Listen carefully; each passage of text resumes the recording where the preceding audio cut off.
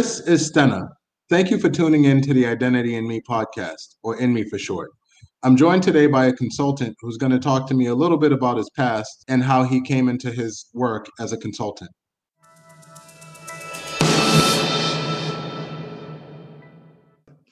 Okay, I'm here with John Saruf, who is the co-executive director of Essential Partners, which is a consulting firm that equips people to live and work better together in community by building trust and understanding across differences. Essential Partners help civic groups, faith communities, colleges, and organizations build resilience, cohesion, and trust across deep divides of values, beliefs, and identities. In the turbulent times we're living in right now, I would imagine that a lot of people are reaching out to John for assistance in repairing and building bridges. Speaking of relationship building, I had a chance to literally break bread with John at a cookout recently. After just a few minutes of conversing, I knew that I had to get him on the podcast. John, thank you for joining me. Hadley, it's absolutely a pleasure. Thank you for inviting me. No problem at all. All right. And so on the podcast, I go by Stena. Stena. Yes. I go by Stena on the podcast. That's my stage name. It's Stenna. One N. One N. Stena. There's an interesting story behind Stena. It's my middle name, first of all. And once upon a time, it was my dad's last name. Long story behind Stena. Thank you for sharing that. I also have, my middle name is also my mother's family's name. So my full name shares both sides of the family, which I like. What is your middle name? It's Rahal, which is some people in America call it or would pronounce it Rahal, but it's Rahal, and it's my maternal grandfather was Rahal, and he came over from Lebanon as well. Okay, and so speaking of Lebanon, I learned during the cookout that you are of Lebanese descent. Yes. Were you born in Lebanon? No. We're, the Christian Lebanese community is a fairly old community in America. So a lot of people came around the turn of the, the 20th century. So around 1900, lots of families were coming over, some a little later, some a little bit before. So all of my grandparents are from Lebanon. Thank you for sharing. And how do you identify? So I love that. There's so many ways to identify. Is there a particular angle on that word that you're interested in?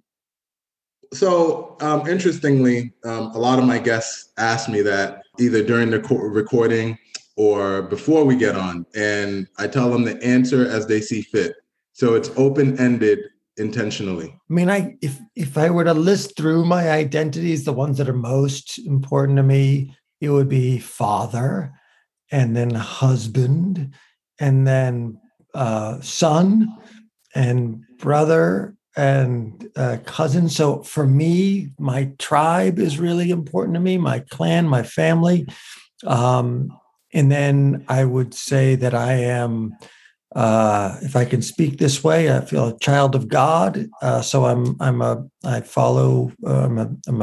believer in the Christian tradition, and that's an important identity. Arab American. I love being an American, and I love being a Lebanese American. So that's that. Both of those things are important to me. A peace builder is an important identity to me. Somebody who's a peacemaker. That's maybe one of the most important identities to me. At what point in your life did that come into being? The peacemaking part was always some seed in me. I think that there's a couple threads to that. I mean, one is just sort of my nature. I always found myself in between people, always found myself, navigating people who were in disagreements, friends, even in elementary school. It was just sort of who I was. And I think later in life, It came from the fact that I was of Lebanese descent. I grew up born in 1970. So by, coming to consciousness, whatever, 1975 is when the Lebanese Civil War breaks out and the place just explodes. And we get letters and phone calls from our relatives, cousins and uncles and aunts that are still there about how difficult things are, as different family members sending over a little bit of support just to help out. And then, it's on the news all the time. Lebanon is exploding. Not unlike, if you're not as old as I am, then and you're of a younger generation, then it would be the same as what Syria is now, or Iraq, or Afghanistan. This feels like an endless war. It lasted for 15 years, and the family, my family, had to leave our family home in the mountains, moved to Beirut to be safe. Some family from the other denomination, from the Druze, took that home. When the war was over, they decided to reconcile it. The people said, okay, if you lost a house, you're welcome to come back now. And if somebody's living in that house, we'll build that family a new house. This blew my mind. The idea that, you fight 15 years of war and then it's over and you say, okay, come back. Let's rebuild our houses. Let's figure out how to live together again. Maybe it makes sense if you've lived together for 2,000 years, right? Okay, we had a blip of 15 years, but it still feels like a lifetime to me. And then people reconciling, and that sort of stuck with me is, what is this thing of reconciliation? What is this thing of people knitting each other's lives, our lives back together again? And I became fascinated by that. It was, a seed, I think, that was planted so early in my life like that. What was at the root of the civil war in Lebanon? There's so many things probably, but the shorthand of it is that there are different faith groups there. There is the Shia Islam and Sunni Islam. Both of those groups, you might say, well, they're both Islamic. Yeah, but they've been fighting war. There's a lot of tension all over the Middle East between those two groups, and they both exist as very strong populations. And there's Christians in a very significant Christian population in Lebanon. And then there are some other smaller sects. And the way the Constitution is set up is that the different parts of the government are divided into those different groups. And it actually creates a kind of stalemate right now over in Lebanon. It's a horrible mess. They're really in a difficult situation. But each one of those groups had alliances outside the country. And like so many little countries around the world, it is used as a proxy war between other larger powers from outside. So that's part of the influence. And there's a lot of old families that are part of different alliances. So it was largely these different religious groups that were fighting. There were some assassinations of some leaders, and that really blew up what was a simmering conflict underneath, and then it became all-out war for 15 years. Now, you, I imagine, never traveled into Lebanon during this period of time, right? You were here in the United States? I was here in the United States. I was actually tried to go study there in 1991 in college. The war had just ended, and we had no embassy. So Americans weren't allowed in because we had no diplomatic relationship. So I went to American University in Cairo for my year abroad, and it was interesting. That was while I was in the American University in Cairo. The American University in Beirut was bombed, and several people died. And so we were all high alert. So maybe it was good that I wasn't allowed in, but I certainly missed it as an opportunity. Went later, certainly. Sure. Now I'm thinking about your propensity towards peace building, and thank you for the historical lesson on the civil war in Lebanon. And so I understand how, in your own upbringing and hearing about that, how the tendency towards peace building would have been born in you. And I'm also thinking about how you identified originally as a brother. And so I'm wondering where you fall in the birth order. I'm the baby.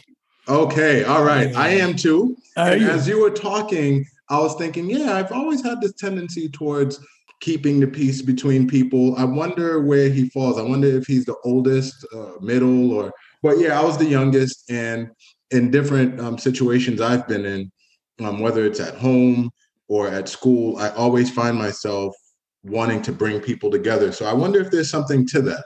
That's interesting. It might be. I also think that there's something to the fact that we must make good listeners because we don't always get to be the one talking because we're the lowest on the totem pole. But there is something to the fact that when you have to be an observer and have to listen because you don't get you're not in the more powerful position, there's a way in which you begin to build awareness of the dynamics and what's being said and who's speaking, who's not speaking. And there's, I think, some roots in that. I'm smiling because I'm thinking about my love for wrestling when I was a kid. The WWF when I was growing up, and Hulk Hogan was the peacekeeper. You know, Yeah, he's the real American, fight for the rights of every man. And that was my dude, you know, like I used to rip my t-shirt. And if there was a fight, man, I was jumping in. And sometimes I started some fights, honestly, right, because I wanted to get my Hulk Hogan on. Yeah. But just the ways in which we're influenced is interesting. I grew up with all that stuff too. I was a big fan, and that was part of what we did. My brothers and I did on Saturday morning. Yeah, loved it. Yep. Saturday night's main event. I didn't realize till I was much older the theme song for Saturday night's main event initially was "Obsession" by Animotion. I didn't know it. I tried to sing it along, but I wouldn't do it. So when did you decide to go into consulting work? It's interesting. I don't think of it as consulting work, but I think of it as peace building or facilitation or reconciliation work. But it is consulting work. I mean, we consult to communities. I'm not sure exactly that it was a decision I wanted. I had a career as an actor. I went off and I studied acting in college, and then worked as a professional actor for about 12 years, studied Shakespeare, worked a lot, worked out at Shakespeare and Company in Lenox, Massachusetts, did a lot of tours around the country, moved to LA for a while. And I loved all of that. I found the theater a deeply meaningful place of connection, storytelling, exploration, creativity, a kind of collaboration that just is one of the most exciting places to be. People working creatively together to put something on for people. And then you add the audience, all of that. Just loved it. But I was out in LA. I was auditioning for television shows that I would not watch. I was being sent out for shows and auditions often, and this was right after 9/11, often for roles as terrorists. Really? Yeah, wow. right. And it was weird to me. I mean, part of what it made me realize is that people didn't really know much about who I was, my identity, the Middle Eastern thing. You're Middle Eastern. Oh, good. Okay, now I'll put you in my terrorist file. Yikes. As a casting agency. Yeah. And I don't really look like that. At the same time, my brother, who's a soldier, he's a Green Beret, he went off to war, and I'm running around LA auditioning for roles as terrorists in these awful movies. So I decided I just felt a different calling, and I came back and went to grad school here in Massachusetts, for dispute resolution, thinking that I would be a mediator. Yeah. And then I studied about this organization, Essential Partners, in grad school in intercultural conflict class or cross-cultural conflict class. And I was amazed that they were here in Boston. I thought this work was amazing. And it met that desire I had to bring people together, to think about the deep work of healing and reconciliation. And I got a scholarship to go to a training. And then I just never turned back. I just kept going back and back and back. And eventually found my way into the organization. And now I'm the co-executive director. Awesome. Okay. Our stories are so interesting. When you stop to ask somebody about their journey, it's just always fascinating to hear how they got from one point to the next. I want to rewind a little bit to your acting career, because as I look at you, I'm like, I can't believe folks was asking him. I mean, maybe you look drastically different 25, 30 years ago, but I'm looking at you and I'm thinking you have somewhat of a resemblance, actually a strong resemblance to Larry Klein, who played Larry on Three's Company. I'm sorry, yes. Richard Klein. You could have played Larry, man. I could have played Larry. I have that is exactly right. I played more Jewish characters in my life than I ever played Middle Eastern characters. Yeah. I played more French or European characters. I played more old, Shakespearean.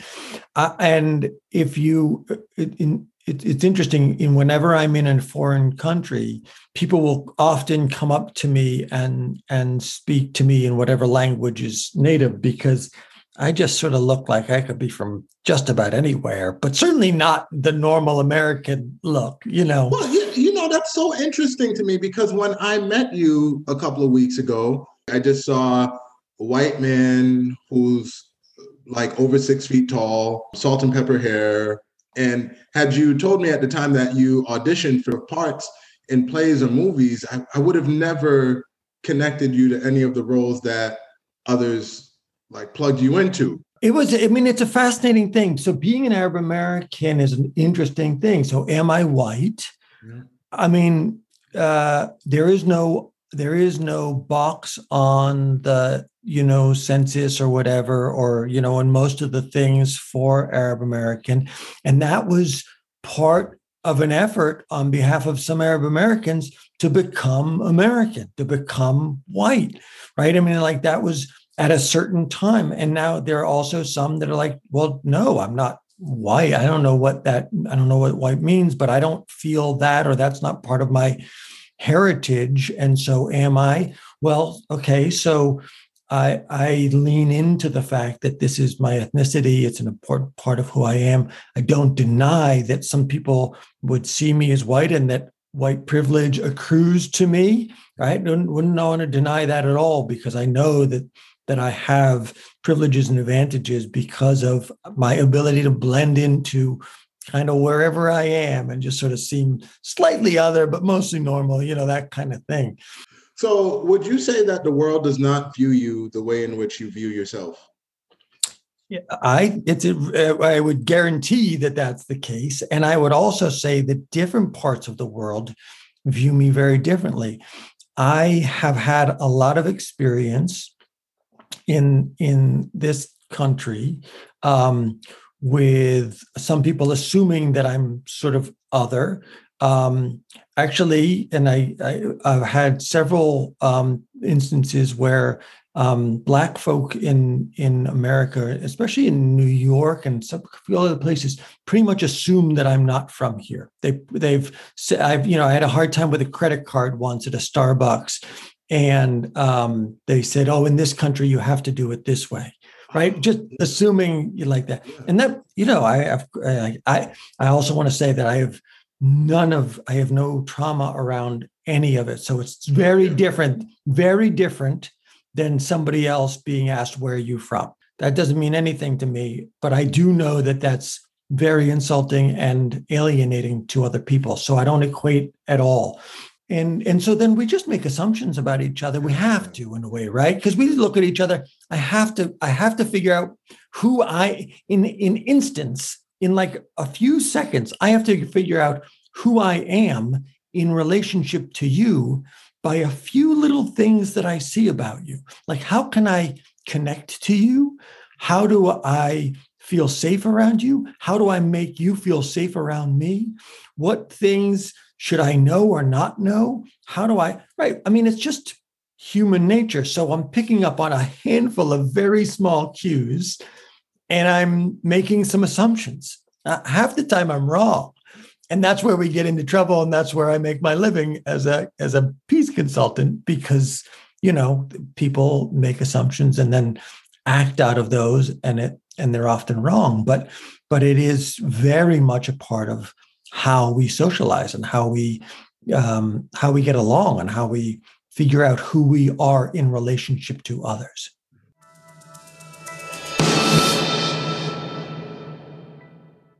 Thanks for listening to part one of our conversation. Be sure to tune into the second part to hear about the work that John is doing with Essential Partners. In the meantime, keep reflecting. Identity and me.